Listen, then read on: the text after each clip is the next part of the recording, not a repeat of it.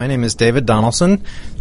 I'm here covering for Dr. Susan Blank with Detailing Addictions, and I'm also here with Michael Daly. I am the CEO of the Atlanta Healing Center and an addictionologist, and Michael is the CFO and also a proud member of the recovering community and regularly has to deal with many of the family members of the clients of the Atlanta Healing Center. And so we thought with Dr. Blank being out today, we thought we would take some time and talk about the importance of family members in the recovery process.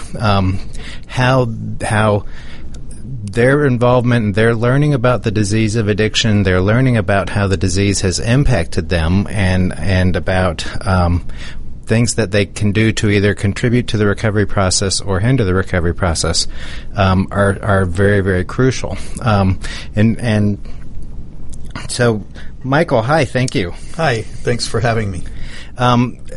You tend to be the first encounter for people that are calling the office. And one of the things that we tend to experience when family members first call is that they're looking for help and they're looking for a lot of answers. But they don't necessarily know what the problem is in terms of, is this addiction, is this depression, is this just an unruly child? How do you deal with them in that process? Well, generally, the loved one calls Atlanta Healing Center, and then I get to talk to them.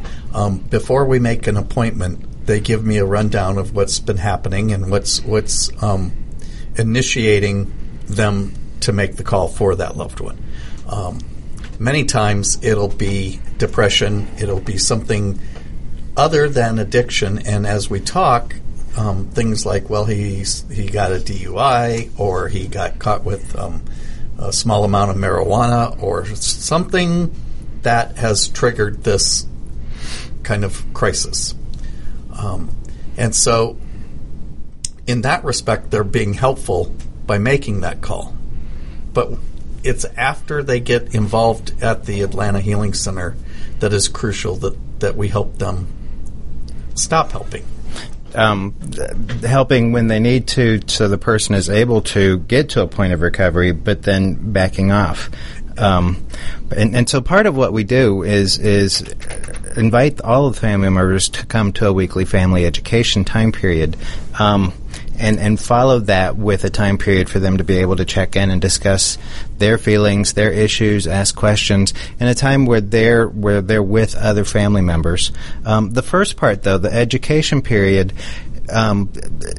initially it focuses on what is addiction, helping family members and patients to really understand the disease of addiction, that it is a disease, that it's a disease of the pleasure pain center, the reward center of our brain, and that it's a progressive disease.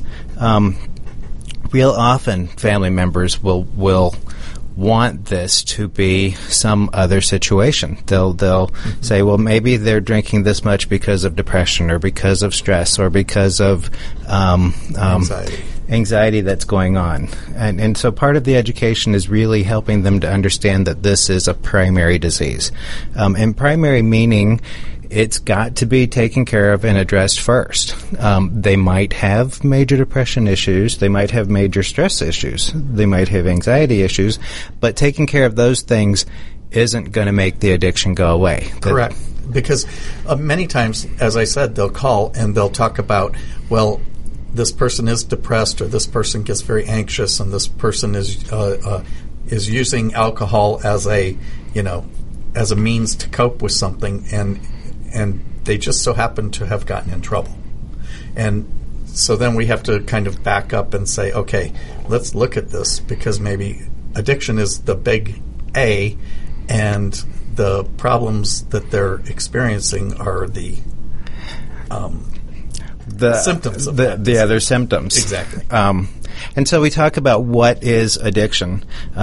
We've talked about it's a disease of the reward center of the brain. Some people describe it as the loss of the ability to have a casual relationship with alcohol or drugs.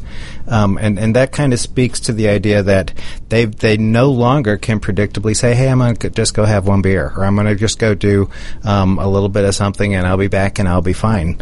Real often addicts will say, I can just have one beer and it's no big deal. But the reality is that when it's moved to the state of the disease, they really can't predictably have that casual relationship with it. Right. The second piece that's so crucial is that when they're continuing to use after they've had significant consequences, that's like the real diagnostic piece, where the consequences, a second DUI, a breakup of a family, a loss of a job, are not being connected with the idea that the use of substances is creating that problem, and I've got to stop the substances if I want to get better. And family members will get kind of wrapped up in the same denial as well. Do you tend to experience that denial coming from family members when you're talking to them? Absolutely, because as I said many times, they call at this crisis period, and then as we talk, and I find out a little bit of history or past history, there's been signs quite often along the way that all of a sudden, they're not being able to pay their bills, or they're not going to school, or they're getting failing grades in school, or there's things that are happening along the way that are pretty significant flags, and they tend to kind of sweep those aside or try to cover those up, and then something bad like the law steps in, or the DUI, or the possession charge, or they lose the job, or they flunk out of school. And real often the experience that you end up having to deal with, I often hear the phone calls and hear the conversations, is more of them trying to find ways to make these consequences go away. Exactly. If my loved one comes there and they do that, will you be able to write a letter to the court and get them out of these troubles? Or can I get some medication that's going to make all of this anxiety go away and then they'll be fine? Something that's going to take away the symptoms and not really fix the problem. And I tell them, we'll address this and try to help mitigate some of the consequences, but they need treatment. And so the main focus here is to get them the treatment that they need. That's the primary purpose for them being with us. So our initial focus is really helping patients and family members recognize that this is a disease and that it's a progressive disease. It gets worse and worse spiritually, emotionally, socially. It's a chronic disease in the sense that it lasts a long, long time, and that the consequences get worse and worse. When they're kind of on board with that, then we like to also begin helping family members look at how they've been impacted by the disease of addiction, and looking at what are some of the dynamics that have happened within the household that's setting up the chaos and the situations that have led to this place. In the family group, the experience tends to be people beginning to finally having a safe place to share their stories, and they'll talk about the chaos that's happened. They'll talk about the lying. They'll talk about the anxiety related to financial insecurity, related to uncertainty about who's calling, who's coming, where friends are going, or where the loved one are going when they leave the house, and this whole anxiety that tends to envelop each of the members of the family. And dealing with that, each of the members of the family begins developing their own ways of coping with that. Some people will just zone out with the television. Some will start eating and start coping with the emotions of all that stress by using food to manage it. Typically, there's one classic enabler in the family that their job is to keep the family functioning and keep the family above water. They often will take a second job if necessary to help pay bills. They'll make all of the phone calls, make all the appointments. They'll be a responsible party because the person with addiction's ability to be responsible is getting worse and worse. Typically, this is the person that you're talking to on that first phone call. Absolutely. Yeah, the person that I talk to is the person that's trying to stay a step ahead of whatever the consequence is. Are they receptive initially when you're pushing them to come to the family program or be involved with all of that? Well, it's interesting because once we enroll the person sort of into the program and we sit down and make a schedule and then I go over the fact that they're basically required to come to the family group, and we strongly suggest that their loved one comes to the family group. At first, the addict does not want that, and I have to try to educate them that the more a person's loved one and family members find out about the disease of addiction, the better the communication, the better the relationship is. And so by them having the family member participate, it certainly makes it easier on them. So their recovery gets easier. They believe you when you are encouraging them to invite their family members. Do they tend to jump on that, or are they kind of resistant to that initially? Well, they're kind of resistant. One thing that helps is when I explain to them that the first hour everyone is in the same group and it's education period, and then there's a break, and then the second hour the family members go into one process group and the patients go into another process group that are totally separate. That it's there's complete anonymity as far as what's being said, what's being talked about, and that lessens their fears a lot. And definitely confidentiality between the two rooms. That Exactly. Both rooms are a safe place for patients to talk about what's going on and for family members to talk about their experience in their house. This is a time period that patients really wish they could have a glass to the wall and hearing what's going on, because they're absolutely certain that they're being talked about, and they would also want to protect the family members from learning too much because it might hinder the future ability to use. Attempt to use casually. Yes, Exactly. Absolutely. But when family members are present, what's the emphasis is beginning to help them to recognize their enabling behaviors. And the emphasis isn't that you've been a bad parent or you've been a bad spouse or you've done anything wrong, because what we know is that everything that's being done is being done to kind of help the family system stay afloat, to keep homeostasis, balance within the family, and to meet the needs of each of the family members of society and everything that's going on. So the person who's in that enabling role is really desperately trying to keep their head afloat. But it's a position that tends to be motivated by love, by caring, by fear of what's going to happen if I don't manage all of these situations.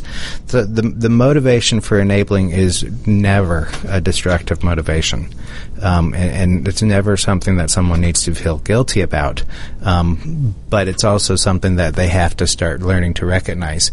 We are going to take our first break, and when we come back, we're going to continue to look at what are some of the enabling behaviors that family members use and what they bring into the treatment experience. We'll be right back. The disease of addiction is a life-altering challenge, not just for the person suffering its effects, but also for the family and friends who support and love the one caught in its grasp. What should be the course of treatment? Who is the best person to render treatment? And what is the best place to go for the care that is needed? We know that you want answers to these and many more questions. Call 770-696-9862 and speak to a representative of the Atlanta Healing Center. They can tailor a program specifically designed to address the needs of the person suffering with an addiction, or give you guidance as to where that help may be found. Information is the key, and the trained staff at AHC is here to assist. If you wish, you can also get more information on the website located at www.atlantahealingcenter.com. Buzz Off with Lawyer Liz.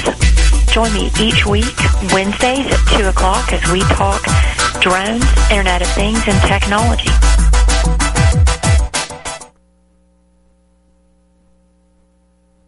Did you miss a show that you really wanted to hear? All of our programs are available for download on americaswebradio.com and on iTunes.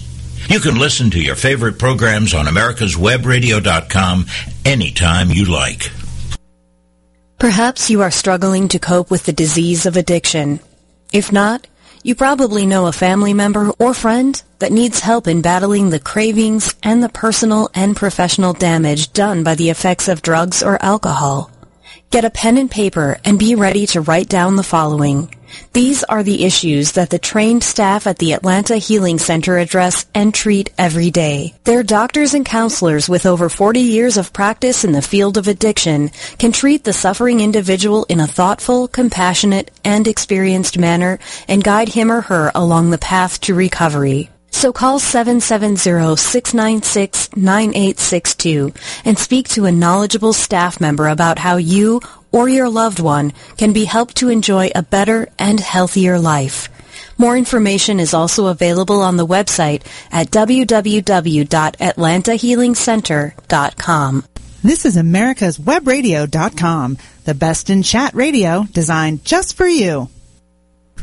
Hi, I'm David Donaldson.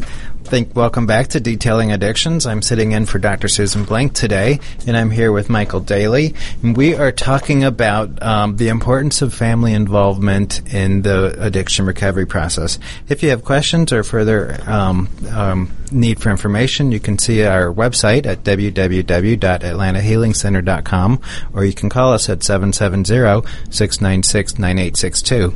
So before the break, we were beginning to talk about types of enabling behaviors that family members will find themselves in. Some of the classics are lending money, paying off debt that somebody's gotten into because of the reckless behaviors related to the using or drinking, paying for legal fees, bailing people out of jail. Those are some of the the big ones that come to mind. Some of the others that we experience are not speaking up and tolerating when you know somebody is lying to you and you just listen to the lie and you accept that as the truth and you're giving the message that that's the truth, or not speaking up and expressing how someone's behavior is actually impacting you, that silence is actually a really classic way of enabling a situation.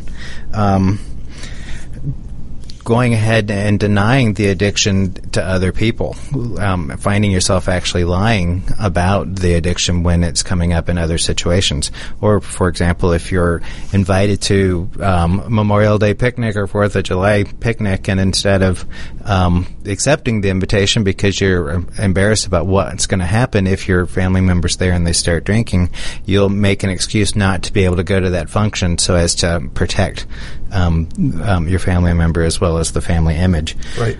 Are there others that come to mind in terms of what you end up dealing with? Well, many times what we deal with is the excuse making and the little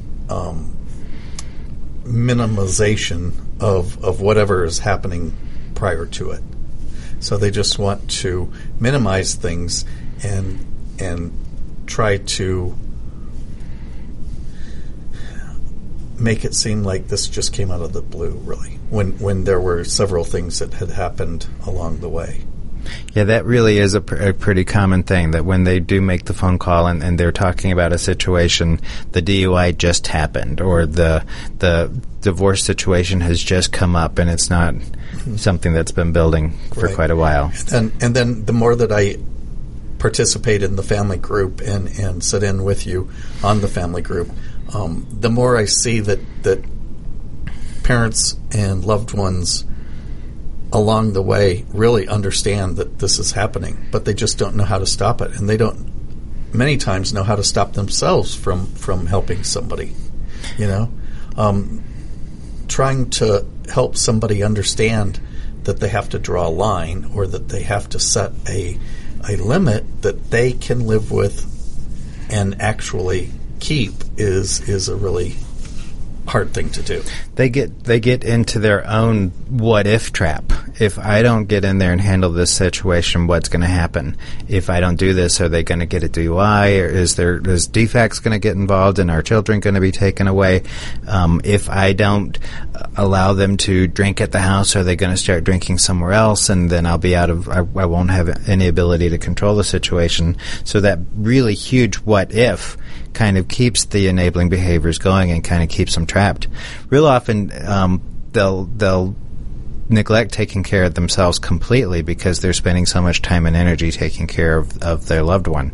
Well, and that's what's so interesting is the fact that you start to see these family members, and myself being part of the recovery community by participating in my own addiction, I had no idea what the kind of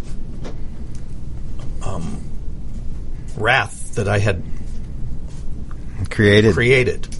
And now sitting in on a group for the family, I see the suffering that people go through and that they've withstood. Not only had they had to make all these excuses and try to minimize things, but in their own personal health, they've given up everything because of the worry, the stress, the not sleeping, Part of what we try to help family members recognize is that they have very, very clear memories of absolutely every single event that happened. Because when they're in the midst of this very, very stressful situation, they're experiencing a stress response that is making them just keep detailed notes in their brain of everything that was going on related to the drinking or using situation to try to create a sense of safety. Problem solving, absolutely. Right. So they're in the fight mode. They're in the I'm going to take control. I'm going to stop this. I'm going to save that. I see this coming, and I'm going to get it mitigated before it happens. With the real intensity of I'm going to save this situation so that my family member doesn't die. Right. And the problem is the patient or the addict half the time doesn't even realize these situations have occurred. They have no recollection of what created this because they've been under the influence they've been inebriated, yes, or they've been on some medication that stops them from having any sort of memories. Benzodiazepine is going to block the memories totally and not permit the storage of memories. Alcohol is going to brown out the memories, so they might have some vague memory that they did something they shouldn't have, but not anything in any detail. And even though for an addict who's addicted to opiates, initially they might get more energy and they might get more charge. As the addiction progresses, they're getting to a point where they're just nodding out and they're not aware of what's going on in their world any longer. So they don't have the solid memories that family members are waiting for. And their experience at this stage is that they think their family members are crazy. Right. Or they think that they've over-exaggerated, or they've blown things out of proportion, that their behavior wasn't as bad as what everyone says it was. And the family member, it's magnified. Mm-hmm. And the truth is probably somewhere in between that, but both of them have got to get to a place where they're able to communicate and talk about what the reality was, because one is saying it was the worst and the other is saying it was no big deal, and the two are not communicating at all. Right. When the addict is in groups and they're in a place where they're processing what's going on, part of the education and the experience they're getting from other members and from the therapist is your behaviors when you were under your addiction has caused your family members to become like this and to get what seems to be crazy, erratic, and out of control behavior. But for them, it was survival behavior. Right. And there's a certain amount of mistrust. I mean, there's quite a bit of mistrust in the beginning because the family member is hopeful that things are going well, but they've been hopeful hundreds of times before, and things always ended up going south. So this time, maybe it's real, and it takes time for people to heal and for that trust to be re-earned, I guess. Redeveloped by patients and family members doing what they say they're going to do. What's been so interesting, though, is for family members to begin hearing from other family members and processing it that their expectations in the first month of recovery just aren't reasonable. Right. Because what family members are listening for is for their loved one to say, I'm sorry, or for their loved one to take responsibility for their actions, and to be grateful for all that the family member is doing. And they're sitting back thinking, okay, if they're really in recovery, then when are they going to come to me and tell me that I'm the best person that's ever been in their life and I'm saved their life and they're so grateful I'm here? And they also want it in record time. We have to educate people that addiction is a disease. It's a progressive disease, but recovery is also a progressive, and it gets better with time. And many people think, well, my gosh, they've been here for 6 weeks, they haven't drank or they haven't used, and they should be fixed. But and that progressive process, the healing that's going on, is very, very physical initially. So their brain is actually healing and developing the capacity to have remorse that's been gone for quite a while if they've been in their addiction. Right, and I think that's what's so important at the Atlanta Healing Center is that when the education happens, there's a from start to finish of education that they go through, the beginning stages of recovery, the healing that happens within the brain, the physiological things that happen, as well as the emotional. And we kind of put it out in a sequence of time so that people learn about all these various things. And at the Atlanta Healing Center, we do a lot of things to help improve the process and to speed up the process using neurofeedback, using supplements to improve their nutritional balance and their hormonal balance. But nonetheless, it still takes the time it takes to recover. You can't plant a seed and expect that you're going to have a tree overnight. That it's going to take months, if not years, for that tree to become there and solid. Part of this whole process, though, is beginning and stopping and looking at some of the bottom line behaviors that family members have got to just decide, okay, these are some bottom lines I'm not going to cross any longer because I love you and I don't want to keep feeding into the addiction. I want to help foster and enable your recovery process. So some of the bottom lines that we talk about people beginning to draw for themselves that have worked for others. Do you want to list some of those? Well, some of the bottom lines are, making a decision to not support the addict. They've many times paid for the treatment.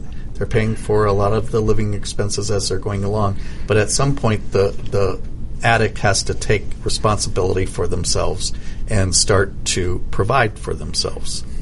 And we help them understand that you can't just cut somebody off. You have to kind of work into it, and they have to ease into it. But they do have to make a bottom line. Well, and in particular, with the awareness that we're working with adults in an adult program. So as adults, there is a point that they are expected to begin getting a job and working and earning part of their keep. We're going to take another break. When we return, we're going to continue through looking at some of these bottom lines and moving on into the recovery process. Perhaps you are struggling to cope with the disease of addiction. If not, you probably know a family member or friend that needs help in battling the cravings and the personal and professional damage done by the effects of drugs or alcohol. Get a pen and paper and be ready to write down the following. These are the issues that the trained staff at the Atlanta Healing Center address and treat every day. Their doctors and counselors with over 40 years of practice in the field of addiction can treat the suffering individual in a thoughtful, compassionate, and experienced manner and guide him or her along the path to recovery. So call 770-696-9862 and speak to a knowledgeable staff member about how you or your loved one can be helped to enjoy a better and healthier life. More information is also available on the website at www.atlantahealingcenter.com. Buzz Off with Lawyer Liz. Join me each week, Wednesdays at 2 o'clock as we talk drones, Internet of Things, and technology.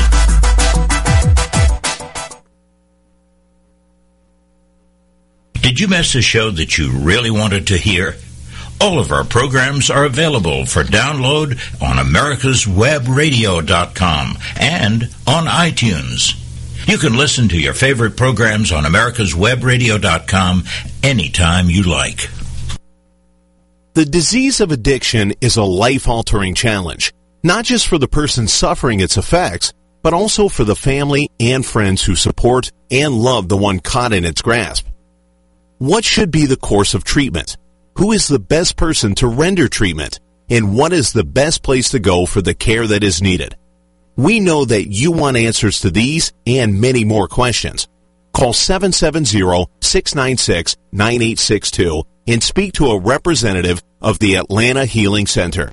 They can tailor a program specifically designed to address the needs of the person suffering with an addiction or give you guidance as to where that help may be found.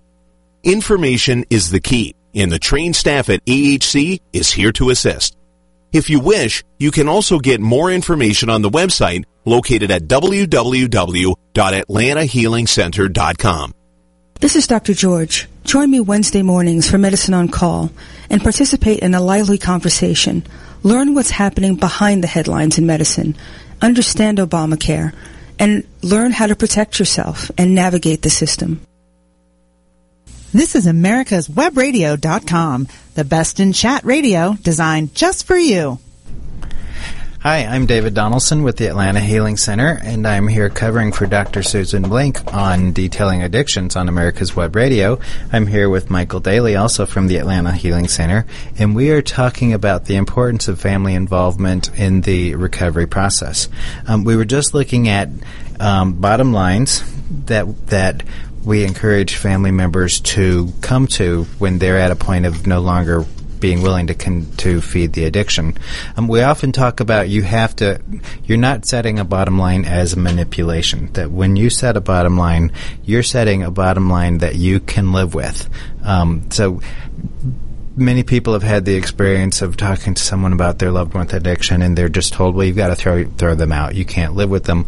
It's almost shaming of the family member if you're allowing them to stay in your house, and becomes like a reversal of shame that you're not taking a really firm limit with these people. But the reality is you have to live with the consequence of whatever bottom line you're creating. Right. So we're not at a point of saying kick them out of the house unless you're at a point of saying I'm ready to kick them out of the house. But there are a lot of bottom lines before that point that you have the ability to put in place. There were some more that you were looking at? Well, I was kind of looking at the fact that you have to allow your loved one to see some of the damage that they've caused, and that it was a direct action. It was directly related to their action, and by not bailing them out, sometimes they get to actually experience it. The thing of not covering bills that are necessary. Maybe you live in the same house, so it's important to pay the lights and pay the whatever, but you don't have to pay for their telephone. You don't have to pay for their insurance. You don't have to pay for their health insurance, especially if they're doing something that's unhealthy. There are certain things that you have to maintain to keep your lifestyle normal, quote unquote, and still being a productive citizen and enjoying life. Mm-hmm. And many times we have to teach people how to start taking care of themselves, just like taking 10 minutes to have a bath and just chill out, Right, because real often the enabling behavior is to just stop living your own life, to cancel events that you would like to go to because you feel like you have to stay home and make sure that your loved one is safe. Because many times the addict or the alcoholic, as the disease progresses, they get very introverted and they isolate. And it's kind of interesting because as the person that is the addict or alcoholic starts to recover, we have to help them understand that they can't no longer isolate, that they have to get out there, they have to meet people, they have to start getting a support system. But it's the same for family members because in the end stages of the disease, the family members also isolate. And then they find themselves, they don't even know who they are. They don't have any outside interests. They've lost all their friends. They've lost... They've gotten to a point where when you ask them, what would you like to do, or what do you want to be when you grow up, that those kind of questions become too threatening because they haven't taken time to think about themselves or to validate any of their own wants in quite a while. Mm-hmm. And a big part of looking at addiction, as we talked about earlier, is the second piece, continued use despite serious consequences. And if a family member is constantly in there bailing someone out of those serious consequences, then they're getting in the way of that person actually reaching their bottom. Because if they don't experience the impact of a consequence, then it wasn't impactful. Right. And many times in recovery, we know that especially in early recovery, sometimes you have a slip or you have a relapse. And that's when it gets kind of iffy because maybe a person has come to us because of their opiate addiction, but they've used marijuana casually. And then they give up the opiate addiction, but they slip on marijuana. In their mind, that's something that is a step in the right direction. But in our minds, we have to help them understand that using something like marijuana, like alcohol, even though that's not your primary drug, will lead you back to that. Has a potential to take you back into addiction because it's hitting the exact same part of your brain. The pleasure pain center of your brain that responds to alcohol also responds to benzos and responds to marijuana and responds to opiates. And so if you no longer have a safe ability to predict what's going to happen when you drink, then you don't really have the safe predictability with the other substance as well. Correct. And so helping a loved one understand that maybe their boundary is if you smoke pot or if we don't see that number going down, then you have to leave my house. Or you have to make different living arrangements because I don't want to watch you continue doing that and knowing that it's going to lead to something. Another part of why that education is so important is that I think for many family members with this current epidemic of opiate addiction that we have going on, where young people have gotten to opiates so quickly, family members have a hard time seeing that other substances are part of the addictive problem. Right. And so family members actually will be okay with them continuing to drink beer as long as they don't get out of control or they're drinking at home and they're being responsible with it. Family members don't have the warning sign going off that this is dangerous behavior, and even will encourage or offer to buy a drink or something because they're not doing opiates, so it's not the same thing. Right. And currently, just if you watch the news or are on the internet at all, you see that the legalization and the use of marijuana has become a very newsworthy thing, which almost makes people think, well, marijuana is not a drug. It's not addictive. It's not this. It's not that.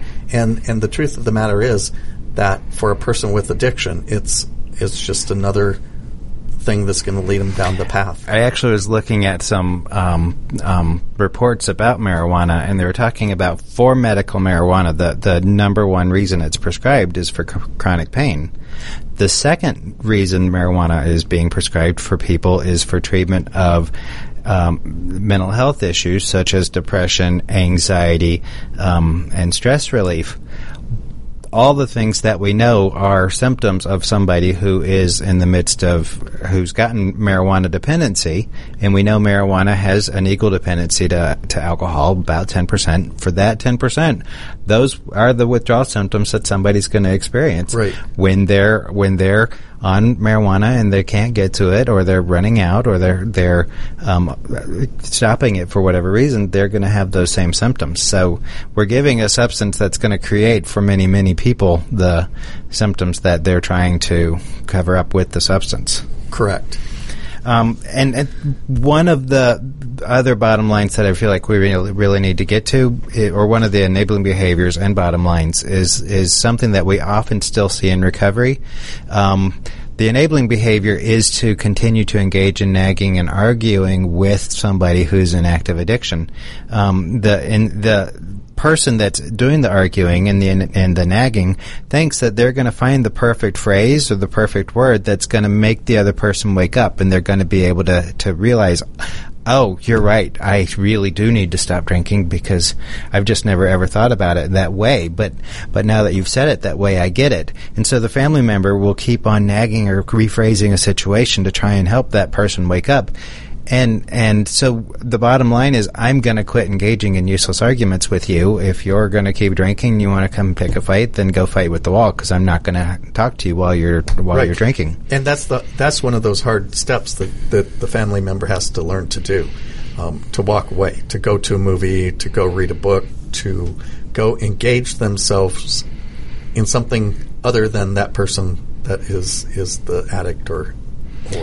And yet, that in and of itself can be one of the most powerful actions a person can take. When someone in addiction is trying to get you to argue with them and to take the responsibility and the heat off the addiction by putting it into the argument, and you're able to just say, you know what, I love you, but I'm going to go take a bath and I'm going to see you tomorrow.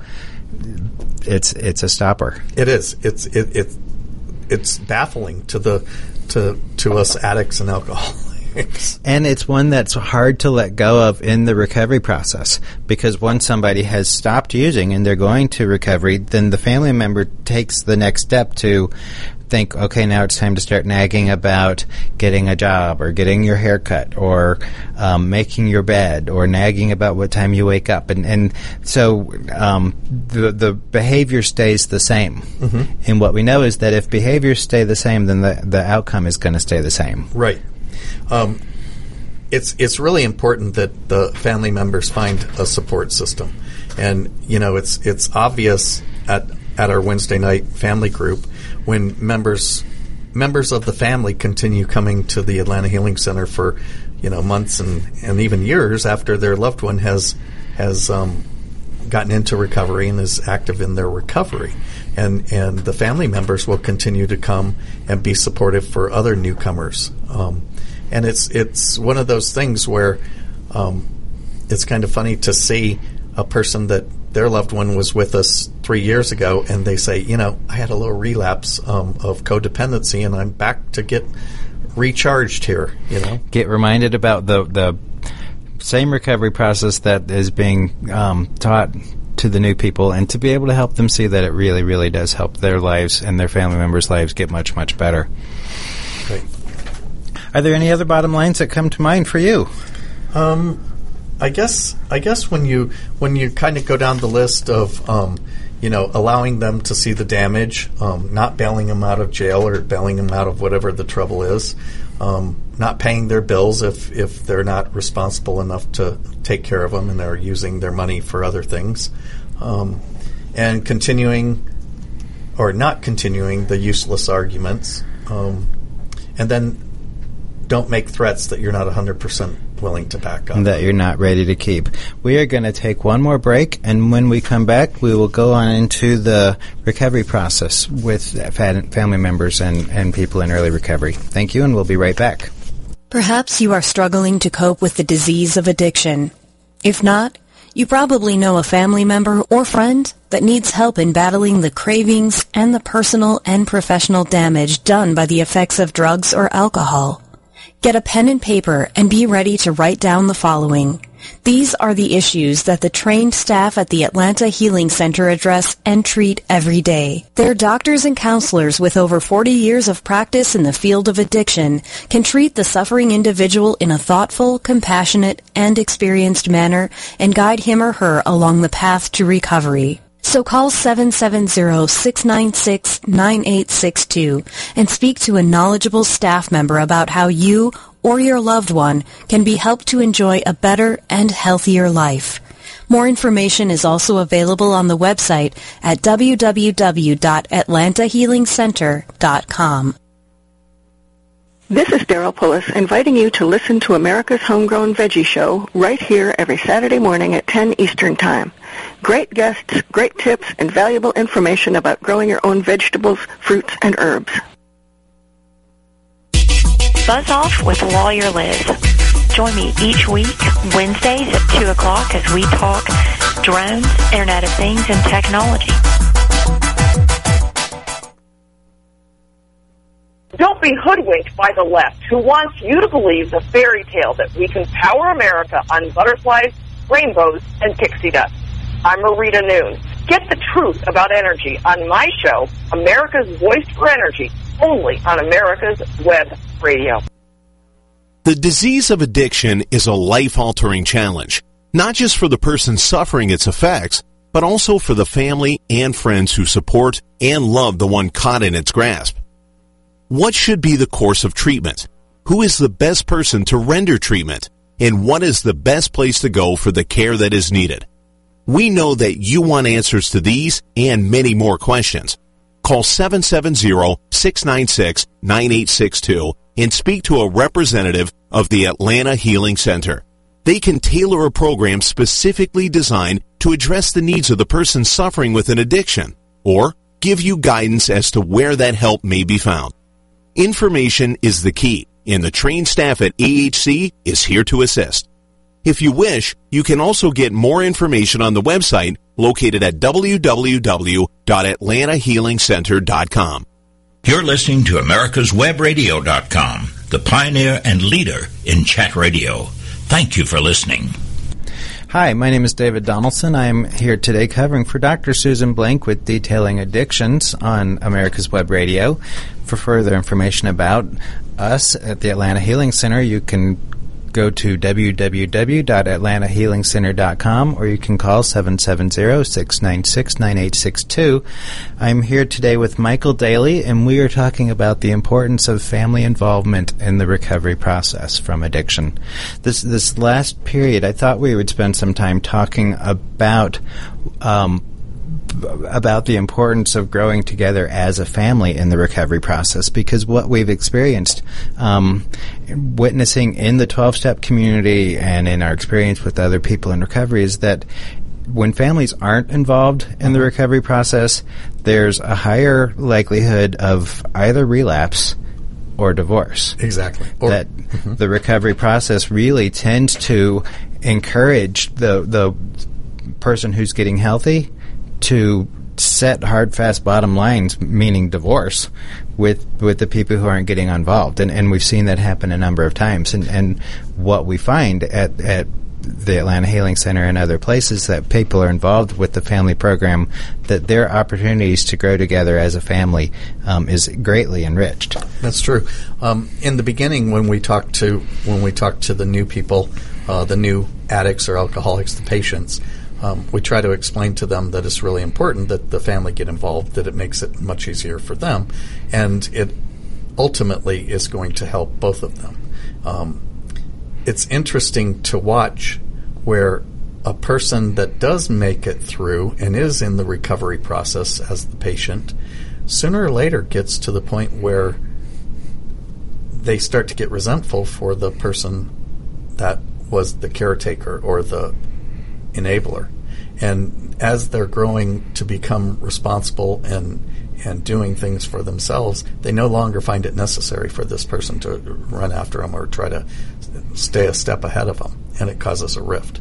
But it's interesting to see the difference then when the person that's in recovery is growing and the the family members that are active in the recovery process, they start to grow themselves. And the two together become like a bond or a team, or the family members. They have the potential to really become pretty dynamic in their relationship with each other and their ability to be healthy parents, connected parents in the families they're raising and with their communities. What we've noticed is that they'll because addiction is a disease that does have relapses, whether we're talking about chemical dependency or codependency. When families have gotten involved in the recovery process and patients are involved in the recovery process, if a relapse happens to happen, it doesn't have to destroy everything. It can be very short-lived. They can be caught. A relapse can be caught before it becomes devastating, and people can regain their recovery process pretty quickly. Right, and move forward. And if both sets, the recovering and the person that's the helpful or the loved one, continues on and moves forward with positive energy, it just becomes a thing that happened, and let's move forward. Whereas what we've seen when somebody who's gotten into recovery and they've done pretty well in the recovery and they've just stayed with their spouse, but their spouse hasn't gotten involved in the recovery process, or they stay connected to their parents, but their parents haven't really learned about recovery. If they have a relapse, then the family member is flooded with all of the memories from the past, and their immediate reaction is, this recovery didn't work, you're not doing what you're supposed to do, you need to go away for a year. And they immediately want to jump to the most intensive reaction possible, rather than being able to recognize, oops, we've got to get back on track right now and take care of the situation. Right. The person that's the family members that are doing the healing and that are really active in their recovery as well, learn how to deal with that and move forward. And by learning how to take care of themselves, that becomes less and less important. It's important because they're moving together, but if there is a relapse, it's not on them. Right. It's not their responsibility. It's not their responsibility. They know that they have to move forward, and then they go from there. And they've also developed a common language at this point to be able to talk about it in a way that's able to be heard and respected and listened to. A big emphasis that we place is that recovery requires people to move into adulthood.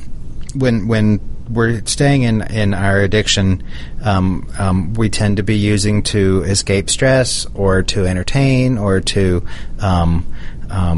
avoid things, and so we don't have to be responsible and grown up about issues. And as a part of the recovery process, we're learning to have fuller, more healthy relationships where we're able to focus on self-care, knowing that our family members are also focusing on their own self-care.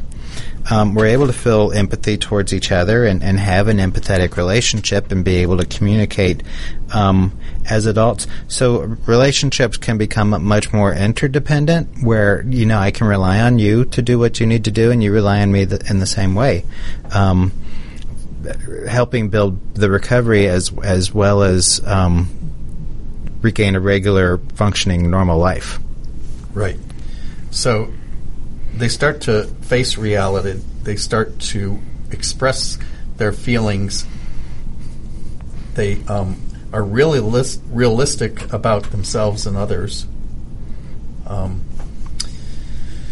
It's a form of letting go. They actually get to a place where they're able to let go, because what we tend to experience in addiction is that you get stuck. You get stuck on focusing on the one time that I bailed you out, and right away you went and drank again, as if you were just throwing that in my face, and they get stuck in that place. And addicts will get stuck in the, no matter how hard I try, you're still always nagging. And the recovery process allows both of them to recognize that when I was in my addiction, I acted like an addict, and now that I'm in my recovery, I can be acting in a recovering mindset. Right. And part of taking the self-inventory, looking for your part in the situation, and if everyone does that, they move forward. they're both in recovery.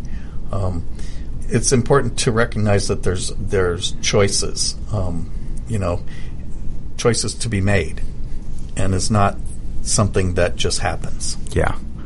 I think that part of what becomes integral is that they begin to recognize that they don't have to be responsible for each other's outcomes. That if you don't succeed, it's not because I wasn't a good enough spouse or because I wasn't a good enough parent. You had difficulties because you weren't working your program, or you didn't utilize the steps that you were learning, and you went back to an old behavior, and now let's get back on track. But it wasn't a result of I no longer was taking care of your breakfast, so you ended up having to go get drunk. Mm-hmm. And that's true. And establishing balance and letting everyone deal with their own stuff. Like the alcoholic, the addict has to deal with their things. You have to deal with your own things. And being able to set plans but not predict the outcome. So moving forward, but if something doesn't turn out the way you hoped or expected, it's not the end of the world. Yeah, to not have to be devastated by that loss of that, or the outcome not coming out the way. It really, the recovery process, when patients and family members are all involved together, really allows people to finally start being able to be human beings with each other, meaning they're able to talk about what's going on with themselves, they're able to feel their feelings, and not have to worry that their feelings are inappropriate or their feelings are wrong, and they're able to trust that they can express themselves and that they'll be heard and that it'll be validated, which is a real difference from when they were in the world of active addiction. When they were the family rules that really dominate a household in addiction is don't talk about anything real, don't feel your feelings. If you want to feel a feeling, feel happiness, or else stay in your room. Mm-hmm. And there's no trust. There's no place to earn trust. And, many times they can't trust themselves and they can't trust others, so they just have completely lost their ability. And we try to help them regain that. Because they spend so much time really guessing at what is normal, they don't know necessarily what it takes to earn trust and build trust. And we know you build trust by doing what you say you're going to do. And so by talking and communicating and doing these groups and things together, you're having the opportunity to grow in a trusting relationship together.